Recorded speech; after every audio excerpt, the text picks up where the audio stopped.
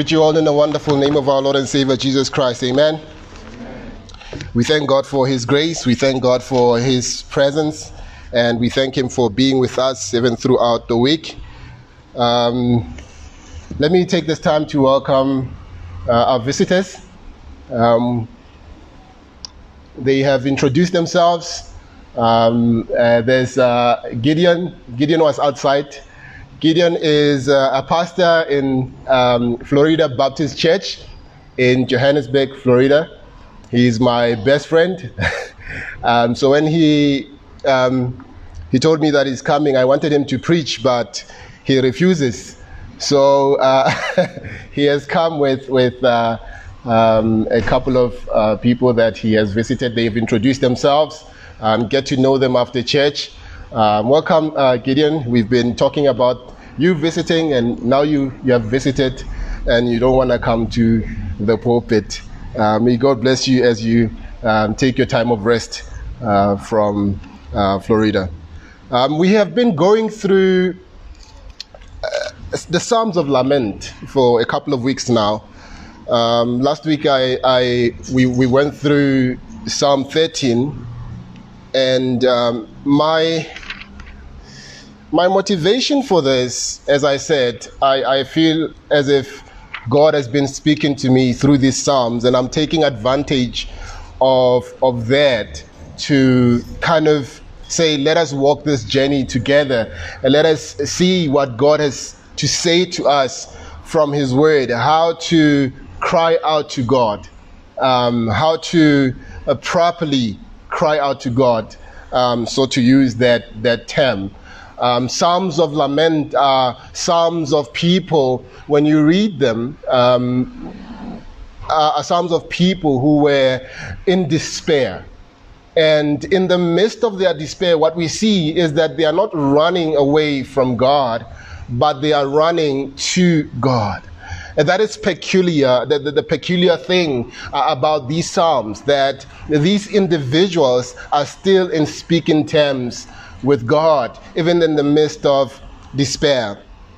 Today I want to draw your attention to Psalm 38. Psalm 38. This is a psalm of David. It's called a Psalm of David for the memorial offering. And in this psalm, what we will see, we will look at the title of Sin and Suffering. Sin and Suffering. So Psalm 38, 1 to 22, Sin and Suffering. Let us commit this time to the Lord in prayer, shall we? Our dear Heavenly Father, as we draw near to you this morning, we are thankful for your word, that your word speaks. It speaks with power. It speaks with encouragement. It speaks with correction. It speaks with rebuke, and it speaks in such a way that as we hear it and we heed your word, we are trained in righteousness, so that we may be equipped to face life, equipped to honor you, equipped to worship you, equipped, oh God, to be the people that you're preparing us to be. In the wonderful name of our Lord and Savior Jesus Christ, we pray this. Amen. Why do we suffer? Why do we suffer? As I said last week, this question has been asked for centuries. It's called the problem of evil. But when we turn to the Bible to solve the problem of evil, many people are a bit disappointed. The Bible doesn't give us a neat logical answer to why bad things happen to people. Instead, it teaches us that the best posture before God in the midst of pain is prayer. The Psalms of Lament in the Bible, it teaches how to pray in our suffering. And as we saw last week, so much of our complaining in this life is merely grumbling. It's not lament in the biblical sense of the word. We are prone to grumble to others about our problems. You see, the Bible does invite us to complain, but we are called to complain to God, not others. And we not only protest to God, we also petition God and ask Him for deliverance.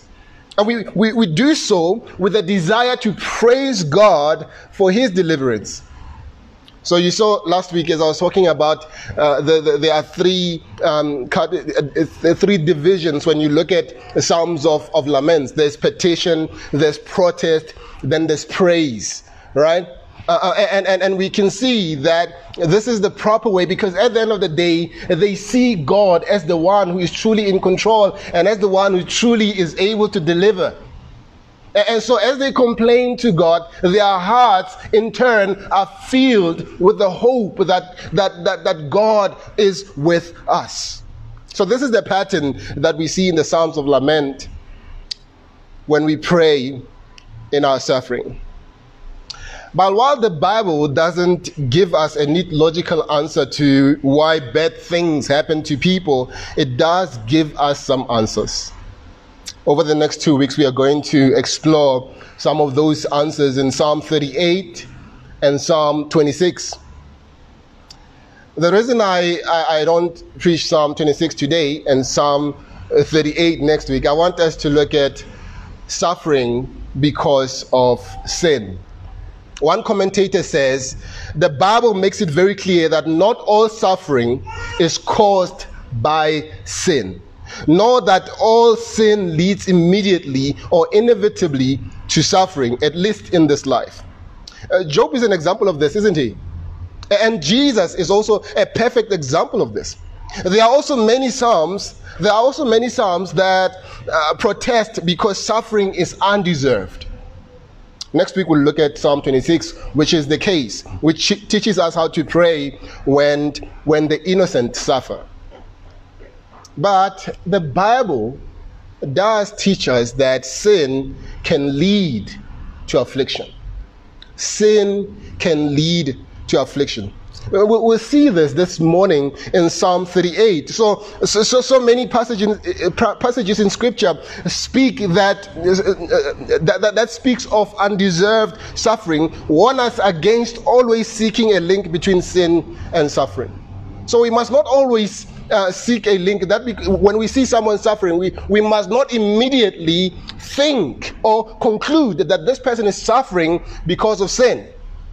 But Psalms like Psalm 38 also warn us against denying that there's ever a link. Not all David's suffering was because of sin, right? I think of his suffering at the hands of Saul. It was not because of his sin. It was because of Saul and his pride. But a lot of David's suffering was a result of his sin. Psalm 3 speaks of his enemies that are rising up against him, his foes that are coming against him. That the inscription of Psalm 3 tells us that it was on the occasion when David fled from Absalom, his son. You see, David's sin as a father led to this suffering at the hands of Absalom. But even though David's suffering was a direct result of sin, it didn't keep him from crying out to God and asking for relief. In other words, you remember last week when I said that they are on speaking terms. These psalmists who are praying these psalms of lament are not far from God. They are realizing that their hope is only in God. The same is true for us. Even when we suffer because of our sin, we can still go to God and ask for His deliverance. How do we do that? Well, Psalm 38 tells us how. Normally, I give you the structure of the passage after I've read it, right? But this morning I want to lay out the structure of the passage before I read it to help you follow along as I read the passage. Psalm 38 is structured like a sandwich, right? There's a petition at the top in verse 1 and verse 2, and at the end there's also a petition, verse 21 and verse 22. There are two movements in the middle of this sandwich, movements of protest, right? There's a protest for suffering in verse 3 to 10, There's a protest for isolation in verse 11 to 20. Both these protests include a confession of sin and an express confidence in God. In the first protest, confession comes first in verse 3 to verse 8, and the confidence comes second in verse 9 to 10. In the second protest, confidence comes first in verse 11 to 17, and the confession comes second in verse 18 to 20. The petition at the bottom does give a hint of a move toward praise. The psalmist says in verse 28, he calls God the Lord of my salvation. The Lord of my salvation. The verse 22 in this psalm corresponds with 22 letters. These 22 verses correspond with 22 letters of the Hebrew alphabet. This is a common form for Hebrew poetry. It gives the poet a complete structure from A to Z. In other words, what we see in this passage, we see the A to Z of confessing sin to God. It expresses fully and cannot be expressed fully as well. That the pain that David is experiencing has sapped him of all his energy. It has sapped him of all his strength. There aren't enough words to express his suffering here. But the 22 verses give him a structure to express his grief as fully as he can. Let us read from the Psalm 38. Verse 1 to 22, I read from the ESV. Follow me as I read. This is God's word. Let us hear him. A psalm of David for the memorial offering. O Lord, rebuke me not in your anger, no discipline me in your wrath. For your arrows have sunk into me, and your hand has come down on me. There is no soundness in my flesh because of your indignation. There is no health in my bones because of my sin. For my iniquities have gone over my head. Like a heavy burden, they are too heavy for me. My wounds stink and fester because of my foolishness. I am utterly bowed down and prostrate. All the day long, all the day I go about mourning. For my sides are filled with burning. There is no soundness in my flesh. I am feeble and crushed. I groan because of the tumult of my heart. O Lord, all my longing is before you. My sighing is not hidden from you. My heart throbs, my strength fails me, and the light of my eyes, it also has gone from me. My friends and companions stand aloof from my plague, and my nearest kin stands far off. Those who seek my life lay their snares. Those who seek my head speak of ruin and meditate treachery all day long. But I am like a deaf man, I do not hear, like a mute man who does not open his mouth. I have become like a man who does not hear, and in whose mouth are no rebukes. But for you, O Lord, do I wait. It is you, O Lord my God, who will answer. For I said, only let them not rejoice over me, who boast against me when my foot slips. For I am ready to fall, and my pain is ever before me. I confess my iniquity, I am sorry for my sin. But my foes are vigorous, they are mighty, and many are those who hate me wrongfully, those who render me evil for good, accuse me because I follow after good. Do not forsake me, O God. O my God, be not far from me. Make haste to help me, O Lord, my salvation. This is the word of the Lord. Like I said, the psalm is divided into four main parts. There are two petitions and two protests. The two protests confess sin and express confidence in God. So I'll divide my sermon into 6 sections or 6 movements. This prayer provides us with a pattern of how to pray when we suffer because of our sin. Let's start with the first petition in verses 1 and 2. It could be summarized this way. This is what David is saying. Do not discipline me in your wrath. Do not discipline me in your wrath. This is the first movement that we see. Do not discipline me in your wrath. David is suffering. That the Lord's arrows have sunk into him. As we'll see, this is because of his sin. David isn't necessarily opposed to God's rebuke. He deserves rebuke. And he's not necessarily opposed to God's discipline as well. Discipline is useful. You see, suffering is a form of discipline that can help us grow and ultimately bring glory to God. David's concern here in this passage is God's end game. Is God's discipline corrective or is it punitive? By that I mean, is it aiming at inflicting pain, I mean? Is God acting as a surgeon in the heart of David, or is he acting as a judge? David is saying, don't give me judgmental discipline. David's suffering is so severe in this case that it feels like judgment. God's hand is upon him. We are told in verse 2 here, God's mighty hand, when you look at the testimony of Scripture, usually refers to God's judgment against God's enemies, like in the case of Pharaoh. But David isn't God's enemy, is he? David is God's anointed king. The Bible refers to him as God's son. And God made a promise to David. God said that whenever a Davidic king committed iniquity, that he would discipline him with the rod of men and with the stripes of the sons of men. But that his steadfast love would not depart from him. God said in 2 Samuel chapter 7 verse 14, he said, your house and kingdom shall be made sure forever before me. Your throne is established forever. When you look at the whole passage, actually, verse 14 to verse 16, the suffering he's going through feels like punishment of an enemy. It feels like wrath. It does not feel like the discipline of a son. And so his petition is bold before God. It's also based on God's promises. And thank God that God didn't discipline David in his wrath. God answered David's prayer. David's line continued all the way to Christ, didn't it? And through Christ's suffering unto death, those of us who are in Christ won't have to suffer God's ultimate judgment. Because Christ took God's wrath. And we won't have to suffer God's wrath if we place our trust in Jesus.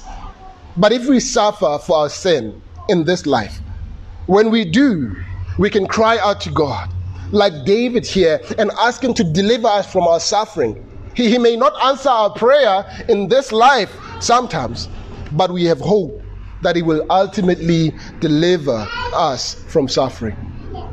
So we see the first movement. David is moving from saying, do not discipline me in your wrath.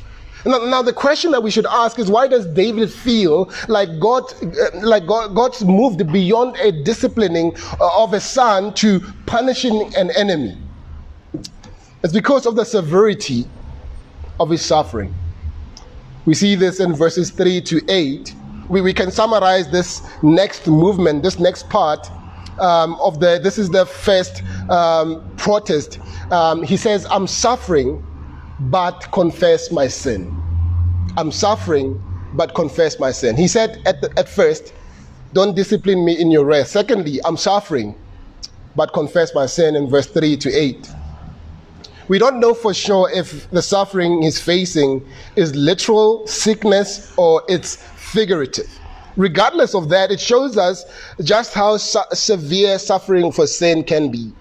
David says, there's no soundness in my flesh. There's no health in my bones. There's movement from the outward to the inward, from the external to the internal, from skin to bones. In other words, there's no part of him that's not affected by suffering. But not only is his whole being affected by suffering, he goes on to say it's more than he can bear. In verse 4 he says, my iniquities have gone over my head. The imagery here is like a waterfall that won't stop pouring on him. He's up to his neck in suffering. And he says, the waters are too heavy for me. He can't stand up straight. In verse 6, he says, I'm utterly bowed down and prostrate. I'm feeble and crushed. Like I said, we don't know if he's describing literal sickness or if the anguish that he's experiencing because of his sin or whatever he's experiencing. But what we see here, that his sin, the anguish that he's experiencing is so severe that there are no other words to describe it. Think about that. David the psalmist, the wordsmith, utterly in despair, in anguish, weighed down by his sin, unable to truly express it because of the anguish that he's experiencing. Now, those of you who have ever experienced severe grief or emotional pain know that it can sometimes hurt worse than anything that you've ever experienced physically. But regardless of whether or not his suffering is literal or it is literally physical, we know that whatever his malady, it's affecting him emotionally.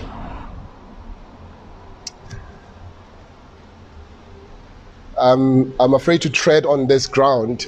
Psychologists usually say that when one is affected emotionally, over time, their emotional grief will end up being shown physically. I'll try to confirm it after church. It's in verse 6, right? He says, all the day I go about mourning. In verse 8 again, he says, I groan because of the tumult of my heart. We can see he's in emotional anguish. His emotional suffering is like that of which a sheep experiences in a tumultuous sea. In verse 10 he says, my heart throbs, my strength fails me, and the light of my eyes, it also has gone from me. And in all of this, David knows that his grief and suffering are a result of his sin and iniquity. There's no health in his bones because of his sin. In verse 3, and it's his iniquities that have gone over him. Verse 4, his wounds are because of his foolishness. Verse 5, but even though he acknowledges and confesses his sin, he still prays to God to let up. This suffering feels like punishment to him, not like the discipline of a son. It's like he's saying to God, I've confessed my sin. Isn't that enough? Stop punishing me. I've got the message now.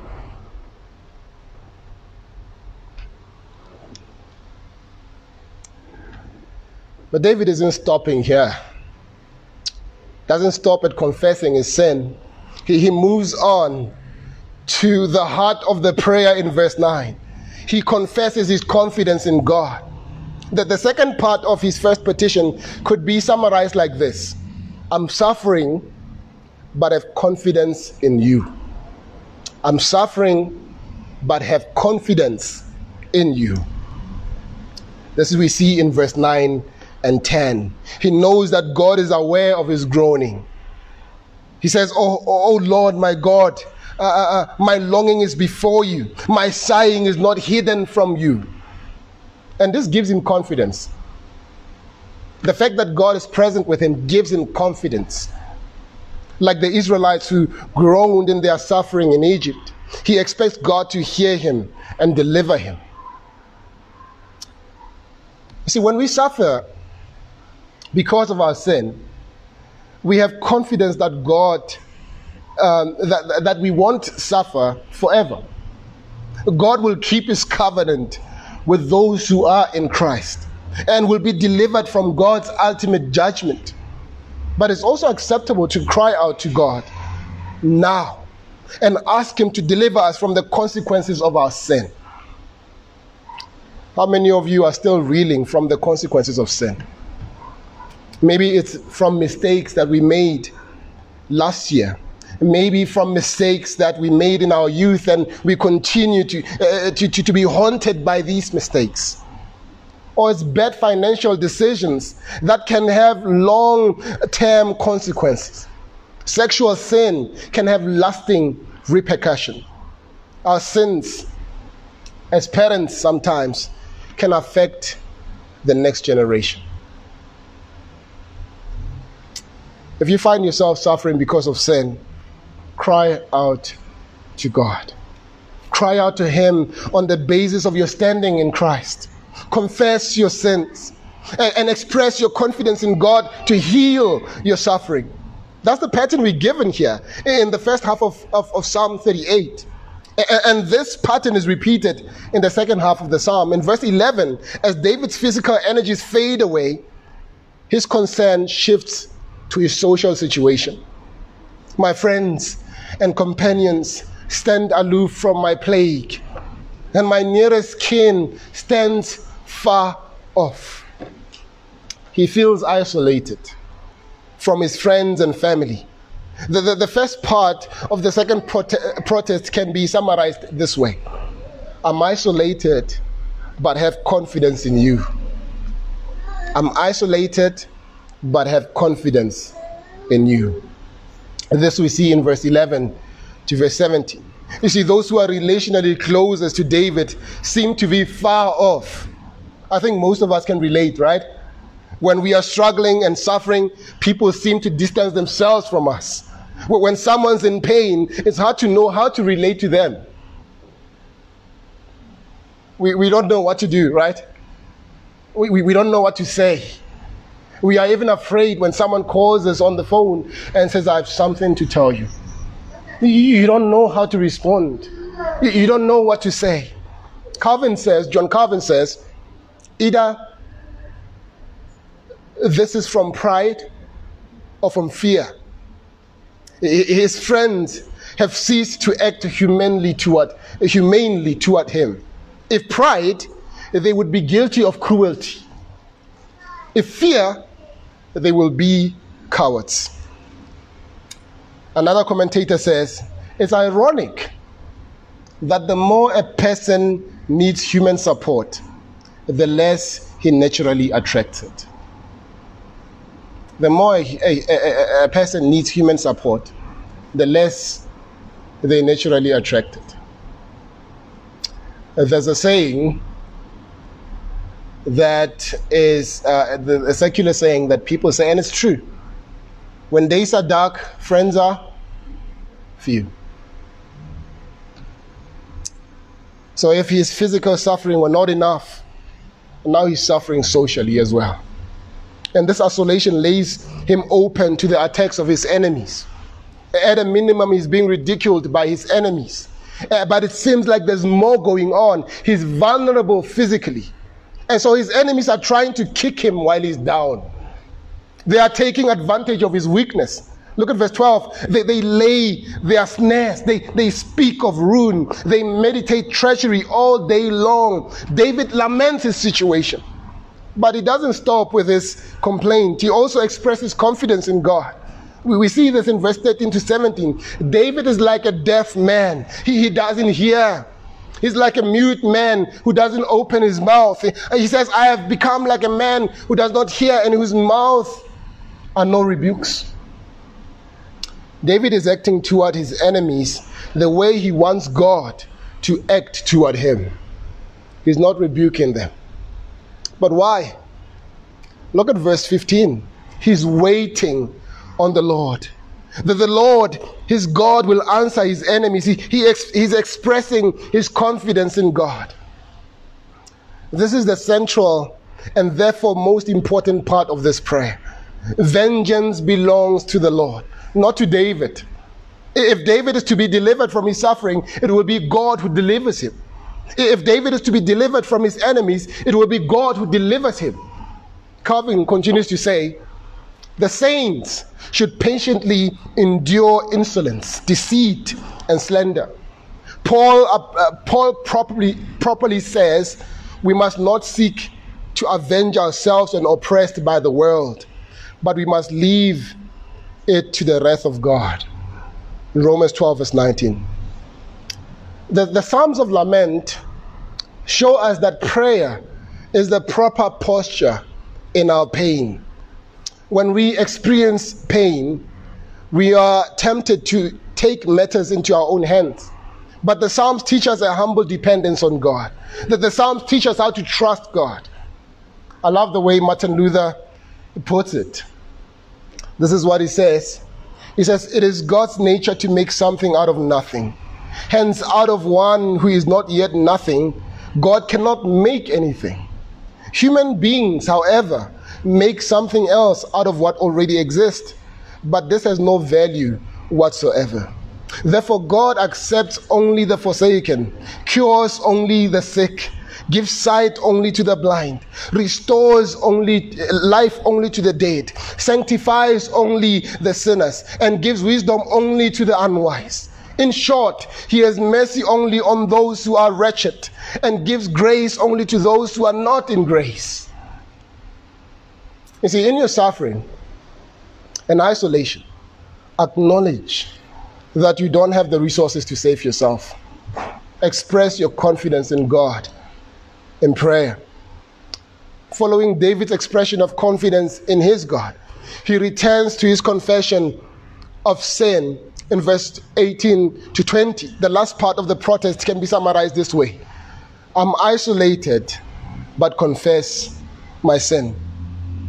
I'm isolated, but confess my sin. This is verse 18 to 20. But the way he approaches his sin in this section is different than the way he did in the first part of the prayer. While he acknowledges that it's his sin that has led to suffering and isolation, he doesn't think that it's right for God to use his enemies as a source of his discipline. Why? Because his foes hate him wrongfully. While discipline for sin makes sense, discipline at the hands of those more sinful than us is troubling. Even though David has sinned, at the end of the day, he doesn't follow he does follow after good, right? As verse 20 says, the same cannot be said of his foes. They are not following after good. They are doing evil to David. They should be dealt with. All of this naturally leads to the second petition in verse 21 to 22. He says, do not forsake me, O Lord, O my God, do not be far from me. Make haste to help me, O Lord, my salvation. This petition can be summarized this way: don't distance yourself from me. This is verse 21 and 22. Don't distance yourself from me. David wants to be saved from his isolation, but the way he sums it up in these verses is amazing. That the Lord is David's God, and he wants him to be near to him. He already feels isolated from his closest kin. He doesn't want to feel isolated from God as well. This longing of David is so instructive for us, isn't it? How often do we want to run from God in our sin and suffering? How often do we feel distant from God in our sin and suffering? David's heart is to be near to God in his sin and suffering. If he's isolated from everyone else, he at least wants to be near God. Let them leave, right? But Lord, don't leave me. Lord, be near me. He wants God to be with him. He's a friend that sticks closer than a brother. He is the one who promised in his word, I will never leave you nor forsake you. I am with you always to the end of the ages. And David says, be near me. He wants God to be near. He even in his sin, he does not want to run away from God. He wants to go to God. Even though he's isolated from his friends, even though he's isolated from his family, he wants God to be near him. That should be our prayer in sin and suffering. The worst thing that can happen to you in your pursuit of sin is when God says, your will be done. Because you did not want to live in such a way that your life says to God, your will be done. God looks at you and says, okay, your will be done. And he lets you go. That's the worst thing that can ever happen to you. The worst thing that can ever happen to you is not because your family and friends have forsaken you. The worst thing that can happen to you is the absence of God in your life. Is when God isolates you from himself. That's the worst thing that can happen. As I've acknowledged as we started, not all suffering is a result of sin. And we will talk about that, as I said, next week. But some suffering is a result of sin. So when we suffer because of our sin, what should we do? We should pray. How should we pray? We should cry out to God and ask him to deliver us. We should confess our sin. And when we do that, we should express our confidence in God for salvation. The Psalms of Lament provide us with a pattern for how to pray in our pain. But these prayers were not originally for us to pray, weren't they? Originally, they were David's prayers. And we are not David. So how can we make them our prayers? David was God's anointed king. So first of all, they were prayers of David. But they were also prayed by David's greater son, Jesus Christ. And it's only through Jesus' fulfillment of these psalms that we can make them our prayers.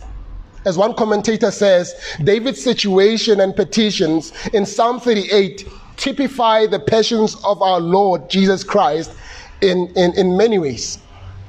I'll try to show how this typifies the passions of Christ.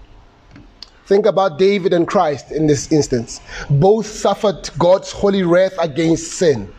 David for his own sin, and Christ to atone for the sins of his people.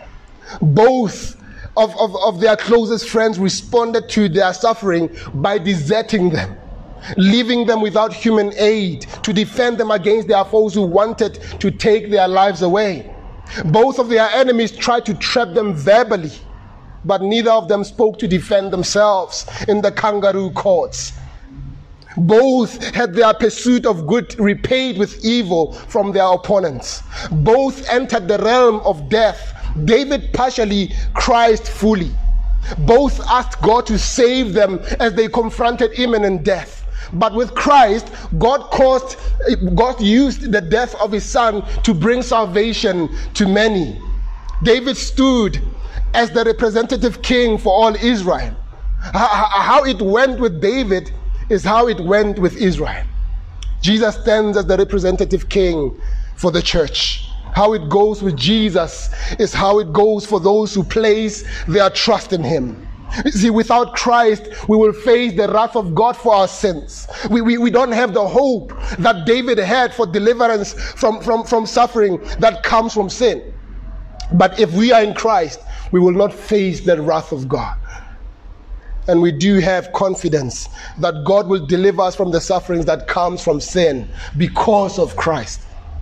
So if you're here today and you've not placed your faith in Christ alone for your salvation, I challenge you this morning to believe in Jesus. I invite you to trust Christ's death for your sins. I invite you to believe that Christ's resurrection is there for your eternal life. And if you're here today and you've placed your faith in Christ, you know full well that Christians continue to sin, right?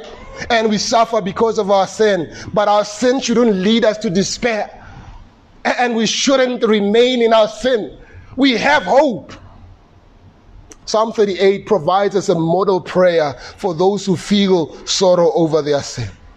But that's not just a prayer to express our pain. It's also a prayer to repent and turn to God. It's a prayer to ask God to be near us. In this prayer, we should hear the call of the author of Hebrews when he says, "Let us draw near to God with a sincere heart in full assurance of faith, with our hearts sprinkled clean from a guilty conscience and our bodies washed with pure water." Amen. Our dear Heavenly Father,